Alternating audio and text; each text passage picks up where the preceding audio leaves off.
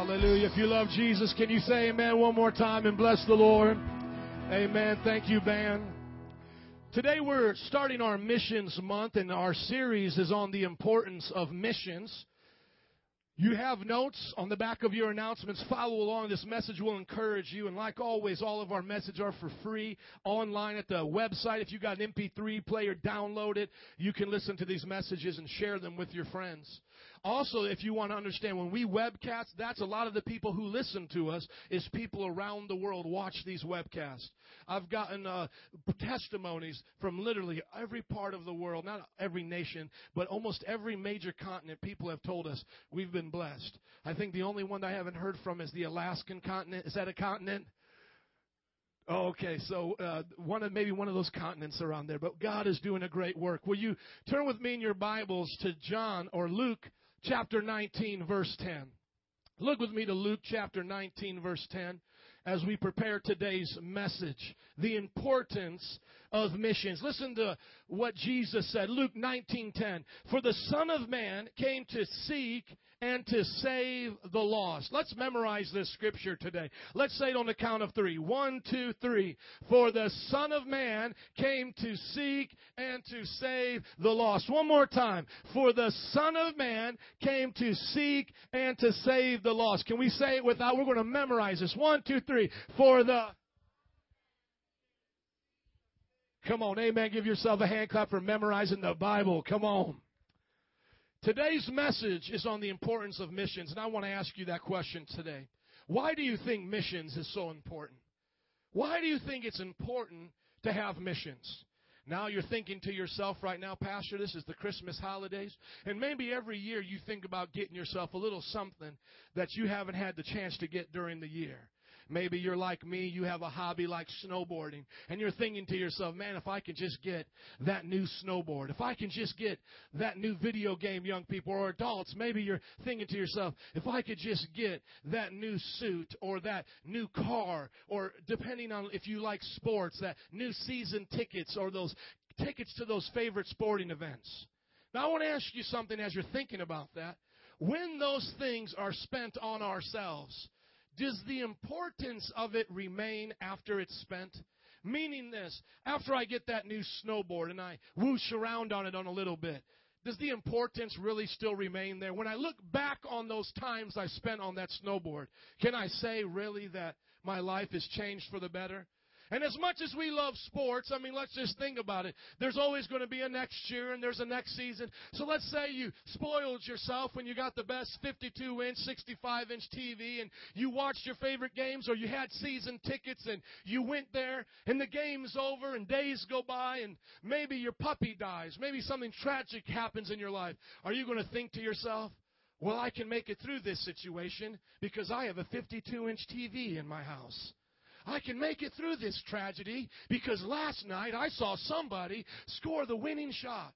These things that we spend our money on are non-essentials. If most of us would look at even what we're thinking about in the midst of a recession, they say right now we're already buying the non-essentials again.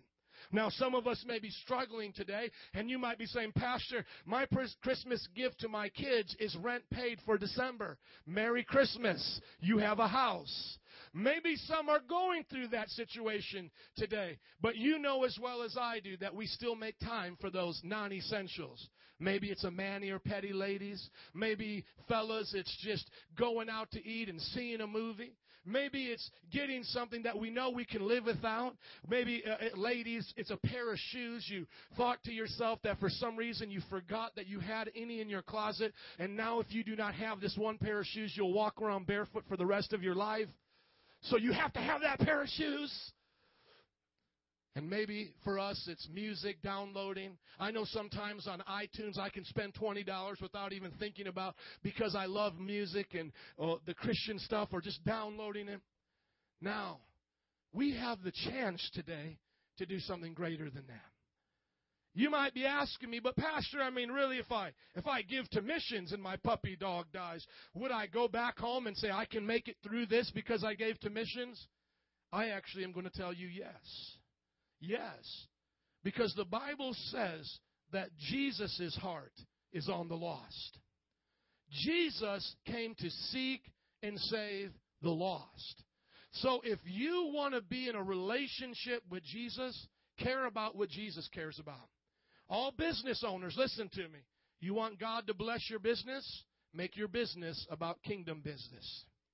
Listen to me, all the young people here. You want to do something great for God? Make your life's ambition to put the kingdom of God first. Matthew 6:33 made this promise to us. I didn't say it. Jesus said it. He said, seek first the kingdom of God and His righteousness, and all these things would be added unto you. Now, I want you to go back in time to a time in the American history when we didn't have cell phones. Were we okay? Did we manage without talking to each other all the time? How about text messages? Did we live without texting? How about the time before, some of us were even born, before we had cable television? Was life still good back then? Did people breathe in the oxygen of the air? Did they enjoy life? Yes, they did. Let's go back a little bit further. Sometimes we're reminded of this when we go to other countries. Were people still happy in America when we didn't have plane, trains, and automobiles and electricity? Were people happy in America when the children had one set of clothes and they wore them all the day, and they went out and worked in the field, came back home on the frontier days? If you've ever seen Little House on the Prairie, you can look into history with me. Yes. So where did we get convinced that all these things now are so important? Is this God convincing us of this? Did God convince us that we needed cell phones? Did He put in the Word of God, thou shalt have a cell phone? But parents, if you try to take it from your teenagers, all hell is going to break loose. Ah! Let's call the pastor. Exorcist time. Did God say that we had to have a bedroom for each one of our children? Now we think to ourselves somebody is poor if they don't have a bedroom for all of their children. We think that we have to have 5-bedroom houses. They say now with the housing bubble being burst, people are beginning to realize again that just having a house of any kind is a blessing. And so I say all of these material things in a somewhat joking way, not to bribe you, but to open your mind. My friends, I think we've lost what's most important in America. It gets quiet when I talk like that, but I'm going to teach you a little bit here. Do you know that Harvard started off as a Bible college to send missionaries to the Native Americans and around the world? Do you know that Yale was a Bible college? Do you know that Princeton was a Bible college? Do you know that the pilgrims who came to this land themselves were on a mission trip for religious freedom? Do you know that things were important in this country that aren't important anymore? People sailed on ships to get here so they could open up a Bible without a Church of England or a Roman Catholic priest telling them how to read it. They began to set up schools inside these churches, and they began to give the teachers the Bible, and they taught them out of the Bible, the textbook, of how to learn and live life. You honor your father and your mother, and this is how they lived. And you might say to yourself, well, Pastor, there was oppression and there was slavery. Yes, but that is a myth to believe everybody was like that. Many people were not like that. Matter of fact, it was the good who eventually overran the bad that then did liberate slavery and did the right things. As I said, Harvard was not set up to colonialize the Indians, Native Americans, but to evangelize them and treat them as equals. Harvard. You see, what we think is so important now really is not important. Now let me give you the greater scheme of things. You're going to die one day. And I don't want to be morbid, but I want to tell you the truth. Your 80 years of this life will pass through your hands like grains of sand on the beach. And you will stand before God, and I will stand before God, and God is going to ask us, what did you do with your life? What did you do with your life? And I'm reminded of the story of this hardworking couple that came out of the Great Depression. They worked so hard in life to have so little. And yet by the time they retired, they just had enough to go down to Florida and buy themselves a home and to relax by the beach. And this older couple would wake up in the morning earlier before all the tourists, and they would find joy collecting seashores by the seaside. They would spend every day collecting these seashells, and they would spend time together, and they would talk about how blessed they were because they had worked hard and saved, and now they could retire. And one day, this dear old couple died, and they stood before God, and God said, "What did you do with your life?" And they said, "Here are our seashells we collected by the seashore." Somebody say, the wasted life. I believe like never before, the American people have been duped into believing the American nightmare, not the American dream. The American dream was you would find freedom, you would find a job, and you would provide for your family. The American nightmare says you need to provide a PS3 for your family. You have to live out in the suburbs. You have to have 2 cars. You have to wear what Oprah Winfrey wears, and you got to do all of this within a 24-hour day. And we wonder why this dream has become a nightmare, because we're $5,000 in debt on average to credit cards to have junk that we don't even have and don't even appreciate and use anymore. And our children are turning to drugs and alcohol and perversion, and there's violence out in our streets, and yet we're still holding on to this myth. If I get the American dream, I'm happy, where we forgot what Jesus said a long time ago. It's better to give than to receive. Seek first the kingdom of God and His righteousness, and these things, food, housing, and clothing, will be added unto you. I know we look at ourselves today and we say, yes, Joe, I don't live for these things. But when it comes down to it, they get so darn important, don't they? They become so important that if we check our checkbook today, we'll see how important these things really are and how little this means to us. The very purpose to why Jesus came to this earth is sometimes the last thing on our list. The statistic says that church-going people give more to their pets than they do to the gospel going around the nations. What is missions? Missions is us going out and preaching the Word of God. Right now, across the world, our brother is in Pakistan suffering for the gospel that you and I had trouble getting up this morning and coming to because there might be snow on the ground. He's suffering for that gospel. Right now, we're talking to him, and the pastors with him suffer persecution. And yet for us, it's just another Christmas tree. It's another gift. It's another thing. And young people, listen to me. Let me tell you the one thing that will change your life and get you off of everything. Me shipping you to Pakistan for 2 weeks to live with them. You'll come back, kiss the ground, and be happy that you have a bicycle to ride. I'm telling you something. We forgot the value of things here. And so many people come from other countries, and we have a multi-ethnic congregation. And I want to remind you, why did you come? Did you come so that you could be so busy working that you couldn't raise your children and they would become products of the streets? Or did you come to find a better life? It starts with God. So many parents come to work so hard, they spend no time with their children, and all they have now is just a bunch of stuff with nobody to have it with. Parents lost their children to the streets because God wasn't in the family. My friends, we need to get back to why missions is so important. The mission is our Great Commission. It's why we're here. And now you might be asking yourself, Pastor, well, what can I do? I don't have a lot. I'm myself trying to work day to day, or I'm on a fixed income. This is not the point of how much you give. The point is, does it mean something to you? And do you sacrifice for it? Does missions mean something to you? I'm going to give you 4 reasons why missions is important. Turn with me to Genesis chapter 3, verses 8 through 9. From the beginning, Jesus was a missionary. Did you know that? Jesus was a missionary. Look at Genesis 3, 8 through 9. We know that mankind fell into sin. But what did they do after they sinned? They ran and hid behind a bush. You all remember that?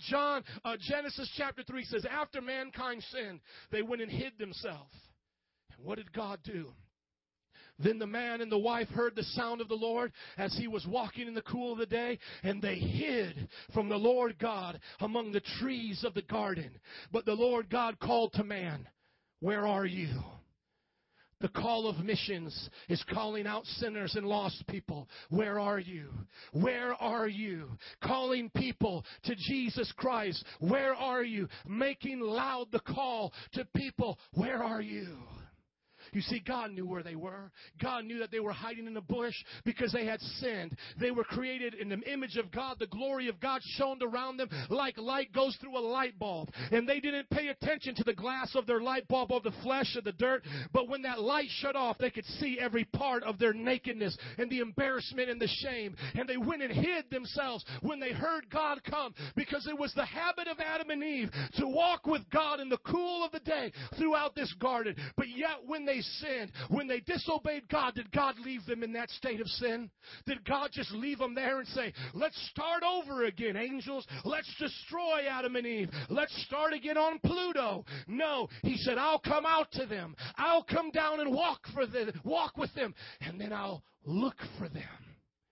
The Bible says Jesus came down. I'll explain how this is Jesus in just a moment. But God came down and he looked for mankind.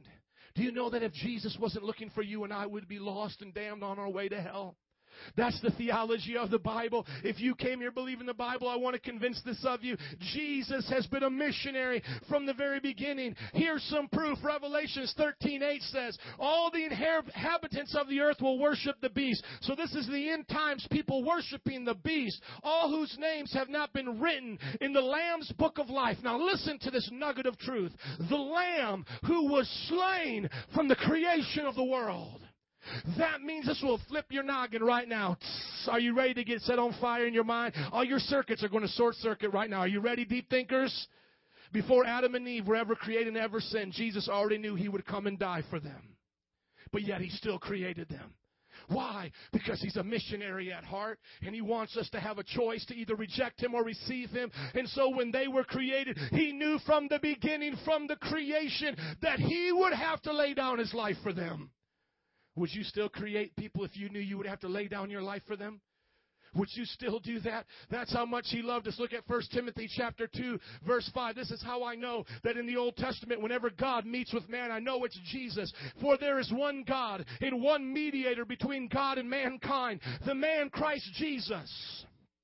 In the Old Testament, anytime you see the angel of the Lord or God coming down, Yahweh, speaking face to face with man, we call these Christophanies. These are the times that the pre-incarnate Christ meets with us. Christ was not born on Christmas. He just took on an earth suit and walked with us in Christmas. But he has been pre-existent as long as the Father has been around, the Son and the Holy Spirit have been around. So listen, when Abraham was lost as a pagan and he was worshiping pagan gods in Genesis 18 on the plains of Mamre, the Bible says Jesus met with him, called him out, and said, I want you to be blessed, to be a blessing. He told Abraham, I got a plan for you. Who reached out to him? Jesus reached out to him. When Hagar and Ishmael had that problem with Abraham, Abraham wanted a promised son, so he tried with his wife Sarah, but Sarah couldn't bear a child, so he did it with his handmaiden Hagar, and then Ishmael was born. And this is representative of the Islamic people of the Middle East. And then Sarah got jealous and said, kick out Hagar, kick out Ishmael. And then Hagar and Ishmael were wandering in the desert, about ready to die. Who shows up to Hagar? Who has compassion on Ishmael? It is Jesus. The angel of the Lord appeared to her and gave her provision. This isn't a type and a shadow of God still reaching out to Muslim people. Today there's 1 billion Muslims, and the number one way that Muslims convert to Jesus Christ is when they have dreams and visions of Jesus Christ. He's a missionary on the move, reaching people. He's always been a missionary. In the time of Jacob, who became Israel, with the Israelites, his name was taken from Jacob, which means schemer, to Israel, which means Prince of God. He was about ready to be beaten up and conquered by his brother Esau because he had stolen the birthright and had lied to his brother. In that night when he was worried and afraid, who came down there with him? The angel of the Lord wrestled with him and gave him peace and a blessing, so that when he stood before Ishmael, Esau would have compassion on him. Jesus, the second person of the Trinity, Father, Son, Holy Spirit, Jesus, the pre-incarnate, the Christophany, Christ appearing in the Old Testament. He's always been a missionary. From the time of Adam and Eve, saying, where are you? I've come to you. Remember, they were naked in the garden. He killed an animal and clothed them. The first blood sacrifice was Jesus killing an animal and clothing them in the garden. He's always been a missionary. When he saw a pagan world through Abraham, he reached them. That became the father of the Israelite people. He reached out to Hagar and Ishmael. He reached out to Jacob. Somebody say, Jesus is a missionary.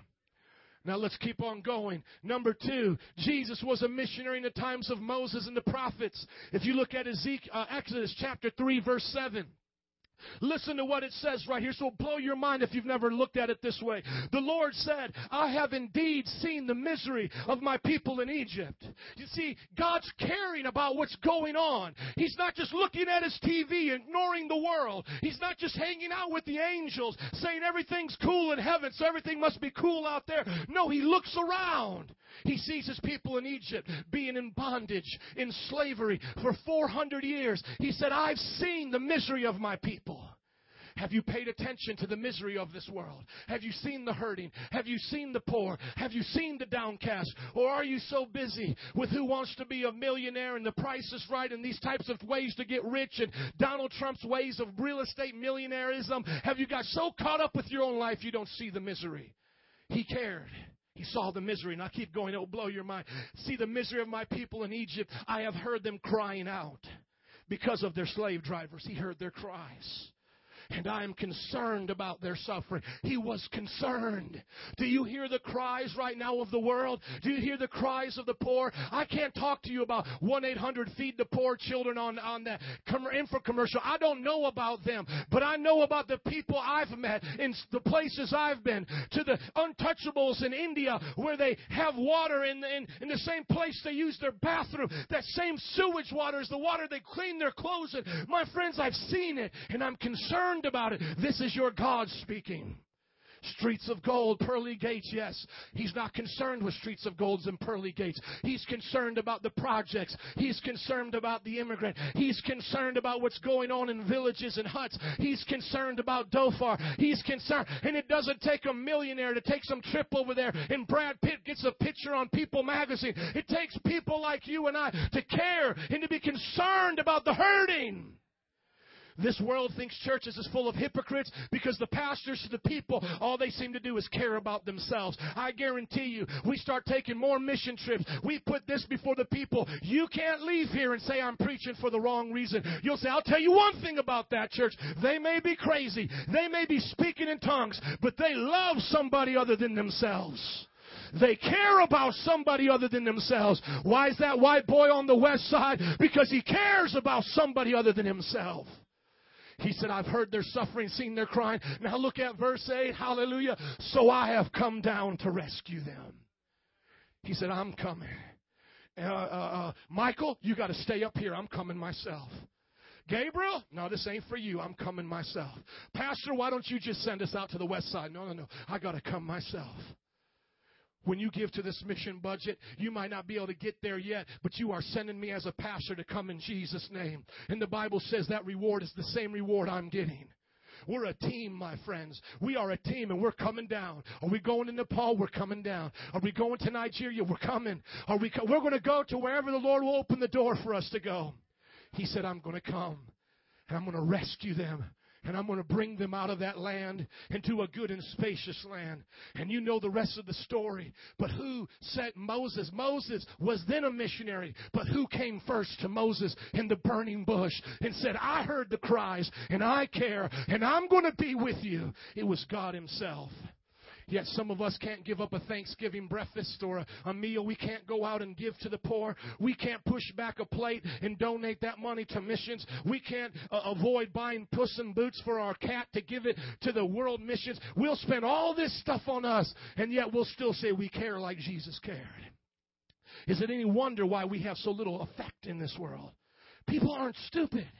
They know when we're hypocrites. And let me just give you a little hint right here. You may not see this on Fox News and MSNBC News. Let me explain to you why Muslims hate us. Because they see Britney Spears call herself a Christian, shake her naked booty on TV, and then they say to us, we are infidels. They think that we believe we're Christians, even though we watch these movies, waste our money on entertainment. Pornography is the number one thing that comes across the American internet, and they look at us and they say, these are infidels. That's why they'll blow us up, because in their parables, we're not the David. We're Goliath, and they're the David. See, America used to have a reputation to talk about reaching the poor and helping the hurting. Now all we do is, I'm not getting political, but listen, all we do is fueled by our own morality, our president's lying, our oil interests over there, and the people of these Muslim nations who are more radical than you and I could ever imagine are willing to blow up Times Square, are willing to blow up these things. Why? Because when you read your Bible and you see David knock down Goliath, are you crying for Goliath? When you see the Bible and the Israelite people destroy the Amalekites, are you weeping for the Amalekites? When you see the Egyptians get punished by God, are you weeping for Pharaoh? That's how they see us. I'll tell you how we change. First of all, our missionaries in these countries can't even call themselves Christians, because the name of a Christian has been run through the mud so many times in their nation. They have to call themselves followers of Christ. Are you listening to me? Because we become so hypocritical in the church. We don't care about the hurting. In the 80s, when the mega church became popular and televangelism became popular, that's when inner city urban violence became the worst, because all the pastors wanted a book and a TV show, and they pushed out into the suburbs. And you can still see today an empty building. Christ the Shepherd was a church. They left it, went out to the suburbs. You know who bought it on Belmont in Austin? It was a mosque. It's now there today. They buy up our churches and they put these things there. And we wonder why our nation is not Christian like it used to. Because we lost the passion of our founding fathers towards missions. We lost what we used to be.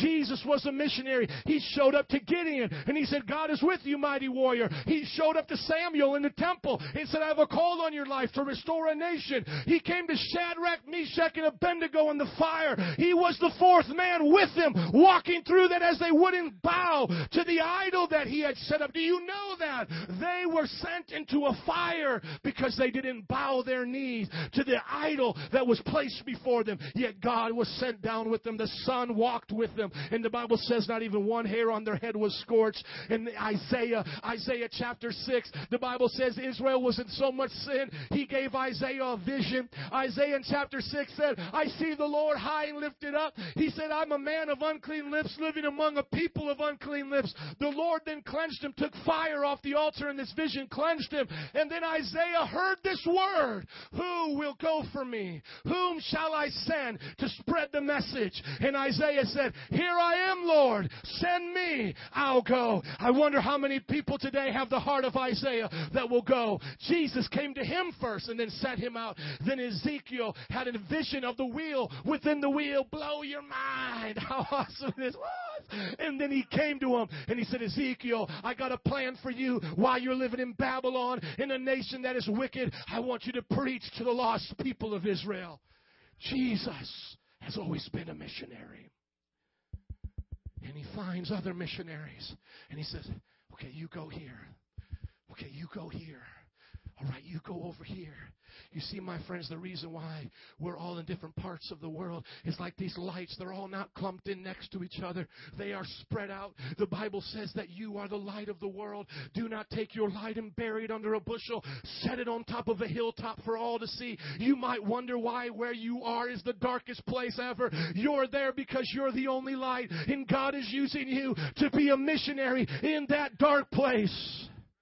Thirdly, Jesus' incarnation was a mission trip to the earth. Everybody say incarnation, not incarnation. Anybody remember that?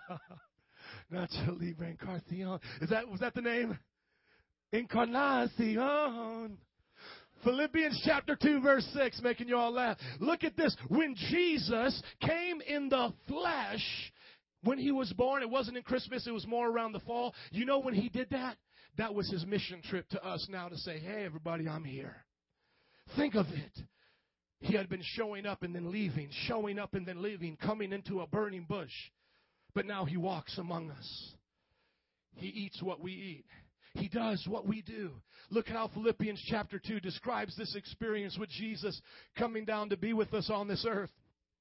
Who being in very nature God. What nature is Jesus? Come on, say it like you mean it. What nature is Jesus?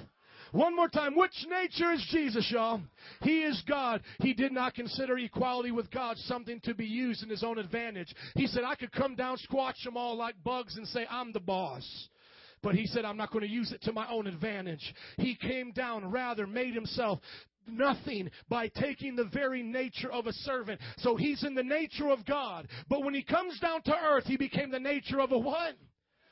He became a servant. Keep going. Being made in human likeness, he was like us. And being found in appearance as man, he humbled himself by becoming obedient to death, even death on a cross. Therefore, God exalted him to the highest place and gave him the name that is above every name, that at the name of Jesus, every knee should bow in heaven and on earth and under the earth, and every tongue acknowledge that Jesus Christ is Lord, to the glory of God the Father. Do you know why Jesus is the greatest name of all the earth? Because he was the greatest missionary of all the earth. My friends, you want treasures in heaven, be like Jesus. You want to have treasures in heaven that will last longer than your car, your houses, these things. Treasures in heaven come from living like Jesus. Jesus was given the greatest name because when he came to earth, he came as a missionary, as a servant. He didn't come down as Krishna. He didn't come down as Buddha. He didn't come down to be worshipped and to be followed and to be carted around in these type of Middle Eastern carts and to be fanned. He came down to walk among us, to be like us, then to suffer and die for us. Jesus is a missionary. You look at Jesus' mission trip to the earth. What did he do? He makes disciples. He hangs out with the woman at the well. He breaks cultural barriers. He was not even supposed to, as a Jewish leader, to talk to, number one, a Samaritan who was half Jewish and half in another race, a Syrian. He wasn't even supposed to talk to these type of people. And secondly, he wasn't supposed to talk to women. And so he goes to a woman who is a Samaritan. You know why? Because he loves people. He doesn't care what the world says about him. He loves them black and yellow, red and white. They are all precious in his sight. Jesus loves all the little children of the world. Look at your neighbor and say, that's you, Bubba. Come on. He went out and made disciples. He went to the woman at the well. He went to the Feast of Tabernacles. Now, why do I say this to you? Because at the Feast of Tabernacles, this was the time in the Jewish calendar where they celebrated their time of 40 years in the desert when they lived in tents. Remember when they left Israel? They had to live in the desert. They stayed in tents. Well, this time during the Jewish year, they would all get out and stay in tents and remember the time the Lord delivered them. And then on the last and greatest day of the feast, they would take water from the temple and pour it down the steps, and it was to represent God's blessing and refreshing coming. Jesus in John chapter 7 saw all of this symbolism. Then he came to the temple and he shouted out, is anyone thirsty? Let him come unto me and drink, and out of his innermost being shall flow rivers of living water. The same Jesus who came in the garden and said, where are you, behind a bush, stood at the temple and said, if you're thirsty, I am here, come and drink. He's always been a missionary. He's always cared about people. He's always reached out to where people are. That's why we love him so much. Then you look at Paul. Paul was a murdering religious Jew who hated Christians. He himself was a part of the group of people who wanted Jesus crucified, who helped kill disciples. But then one day, as he's on his road to Damascus, Jesus shows up, knocks him off his horse, blinds his eyes for 3 days, and calls him to be a missionary to the Gentiles. And he went to Rome and preached the gospel to the Roman Empire. Jesus is a missionary. He's always been one. And lastly, my friends, if you've never seen it as this, Jesus' second coming is the fulfillment of all of his mission work. Look at Revelations 19:11. How many believe Jesus is coming back? Say amen. Jesus is coming back one day. Here's the end of the book, my friends. Jesus will come for His people. I saw heaven standing open, and there before me was a white horse, whose rider is called Faithful and True. With justice He judges and wages war. My friends, He's not coming back as a baby, but as a conquering king. Amen? It ain't Dito Jesus, it's Lord Jesus. With justice He judges and makes war. His eyes are like blazing fire, and on His head are crowned many crowns. He has a name written on Him that no one knows but Himself. He is dressed in a robe dipped in blood, and His name is the Word of God. The armies of heaven were following Him, riding on white horses, dressed in fine linen, white and clean. Coming out of His mouth is a sharp sword, which is to strike down the nations. He will rule them with an iron scepter. He treads the winepress of the fury of the wrath of God Almighty. On His robe and on His thigh, He has this name written: King of Kings and Lord of Lords. Hallelujah. Jesus is coming back for the fulfillment of His mission trip. What will you have to show Jesus when He comes back?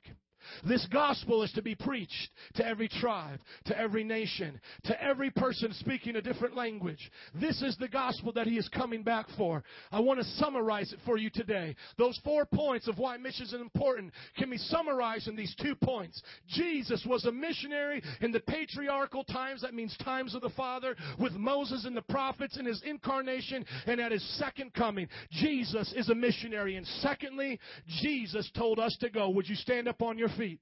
Come on, give the Lord a hand clap as we get ready to read it. Come on, somebody.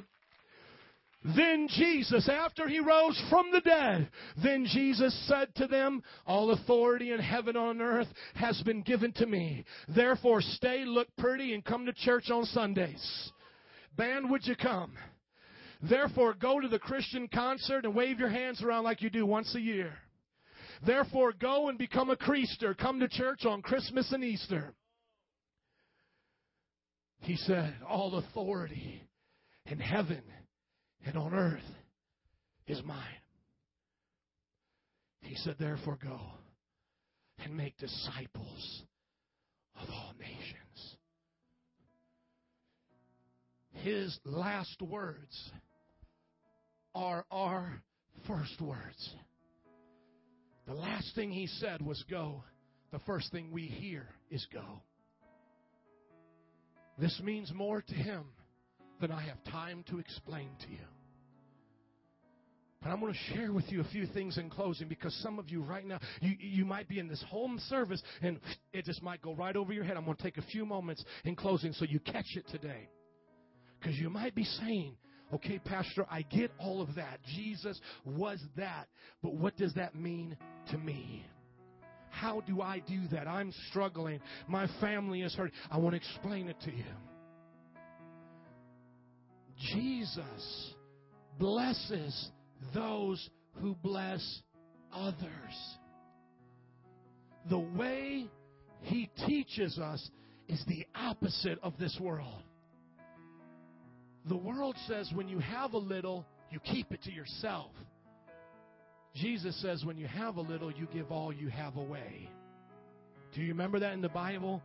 Jesus was watching the offering. Imagine Jesus with his little notepad and, pencil watching the offering. The Bible says a lot of rich people came in and gave things, but there was a poor woman who just had a widow's mite, just to us what would be a penny, even less than a penny. She dropped it in, and Jesus looked to His disciples and said, this one gave more than all the rest, because she gave out of what she didn't have. You want to know the connection? The connection is care about what Jesus cares about, so that He can care for what you care about. When He said, seek first the kingdom, that's what He meant.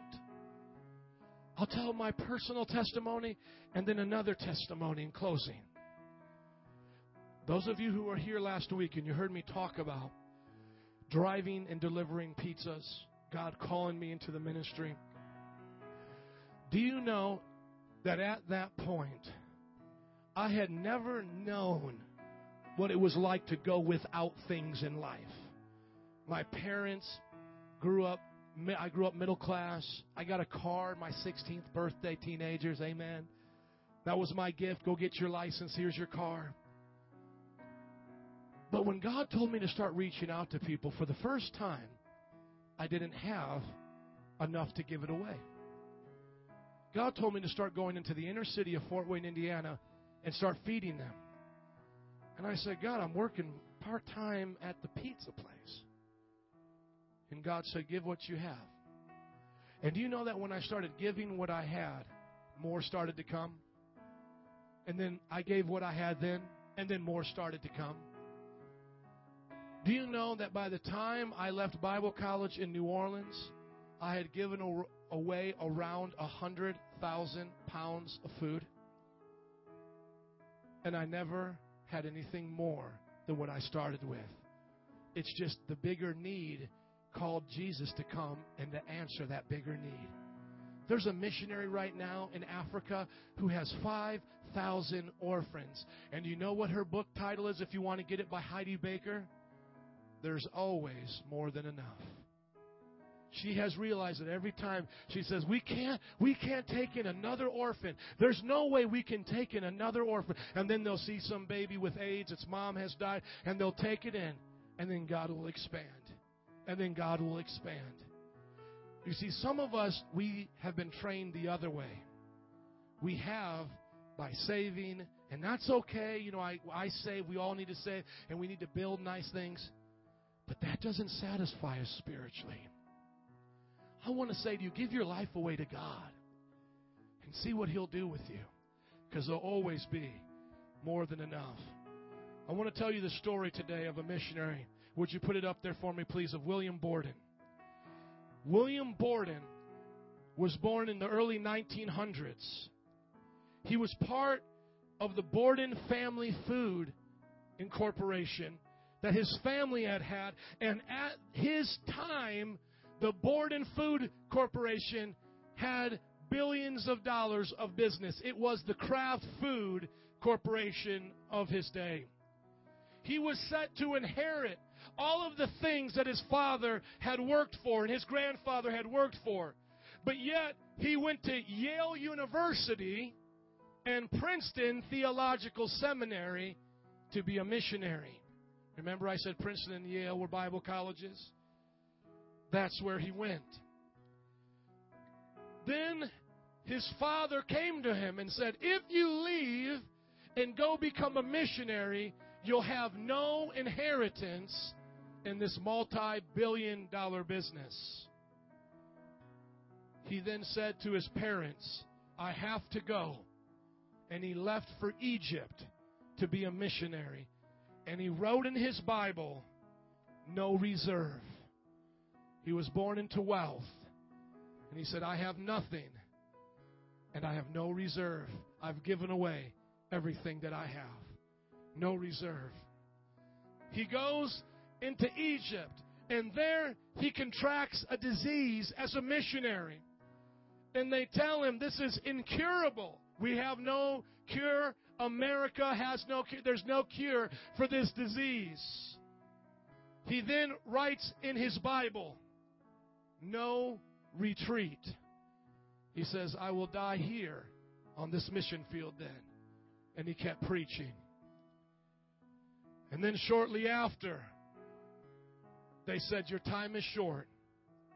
He was only in his early 20s, around 25 years old. And at the end of his life, he wrote the last entrance into his Bible. No regrets. No regrets. He said, no reserve, no retreat, and no regrets. God is looking for some Bordens today who are willing just to give it all away. It doesn't matter if you're a businessman, a mother, a father in college, retired. It doesn't matter. You just start off in your heart and you say, God, I give it all away. Use me to change the world for you. Let's pray. Father, I thank you today for everyone in this place. Altar workers, would you come? As they're coming right now, I want to ask you just to think about Jesus and what this message meant to you. For the next coming weeks, we're going to be doing our general altar call for healing and salvation and all of those things during the worship time, as you saw Brother David do today. Because at the end of these mission messages, I want people to be able to come forward and get prayer specifically related to the message. At the end of service, if you need to come and receive prayer, you can come for anything. We'll pray again. But today's altar call is going to be for anybody here. Anybody. It doesn't matter if you're already a Bible college student. It doesn't matter if you're my wife. This is for everybody here who says, I just want to be used by God to do something great. You see, my friends, with every head bowed and eyes closed, as a pastor, I'm not going to ask you to do things you can't do. And I'm not going to try to trick you, and this is not about the money. This is about getting a heart of missions. Because when December is long gone and this project is long gone, we're still going to have that heart if you get it today. You'll never be the same. You'll be like God looking at Egypt. You'll never be the same when you look at the world. You'll hear the cries. You'll go to the west side. You'll go to your neighborhood. You might just help that homeless person. Why? Because you'll always have a heart for missions. It might just be your coworker. It may be your boss. But you have a heart for missions. Let's pray. Father, I ask you right now that the heart of missions will come into this place. That God, every person here will desire, Lord, to be your missionary. To be the one, God, who goes to their neighbor, to their friends. We may not all be able to travel around the world, but God, we can have the heart of it. We can pray for them. We can think about them, God. And Lord, we can reach out everywhere you go because, God, souls matter to you. People matter to you. Before we begin to pray, I'm going to call some more 201ers up here. Come quickly. Because before we pray, I want you to think about this one last thing before you go. If somebody wasn't a missionary, where would you be right now?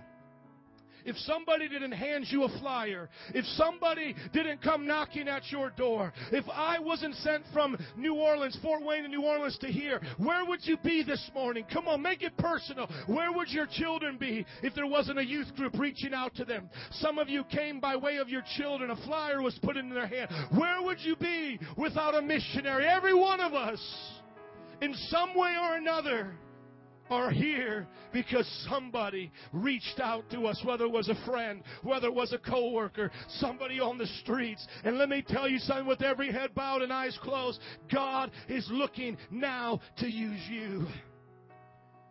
No excuses. No reserve, no regret. If that's you, you have a missionary heart. Don't go before we dismiss. Let's pray right now. Those who have a missionary heart, come up from wherever you are and let us pray for you right now. Everybody's going to receive prayer who wants to be used by God to change the world. Come on, as the band sings, let's begin to come forward for prayer. Don't wait. The first thing you got to do is leave where you are. Leave where you are right now. Come on. Hallelujah. We'll pray for everybody. We're not in a hurry, but we want you to come. Come on, put up Rachel so we can hear her. Thank you, Jesus. And altar workers, you don't have to pray long. Just say, God, use them. God, use them. Come on, stretch around these altars. Quickly. Come on, who wants to be used on their job? Who wants young people to go back to their schools? Maybe you have a call. Maybe you'll come on mission trips with us.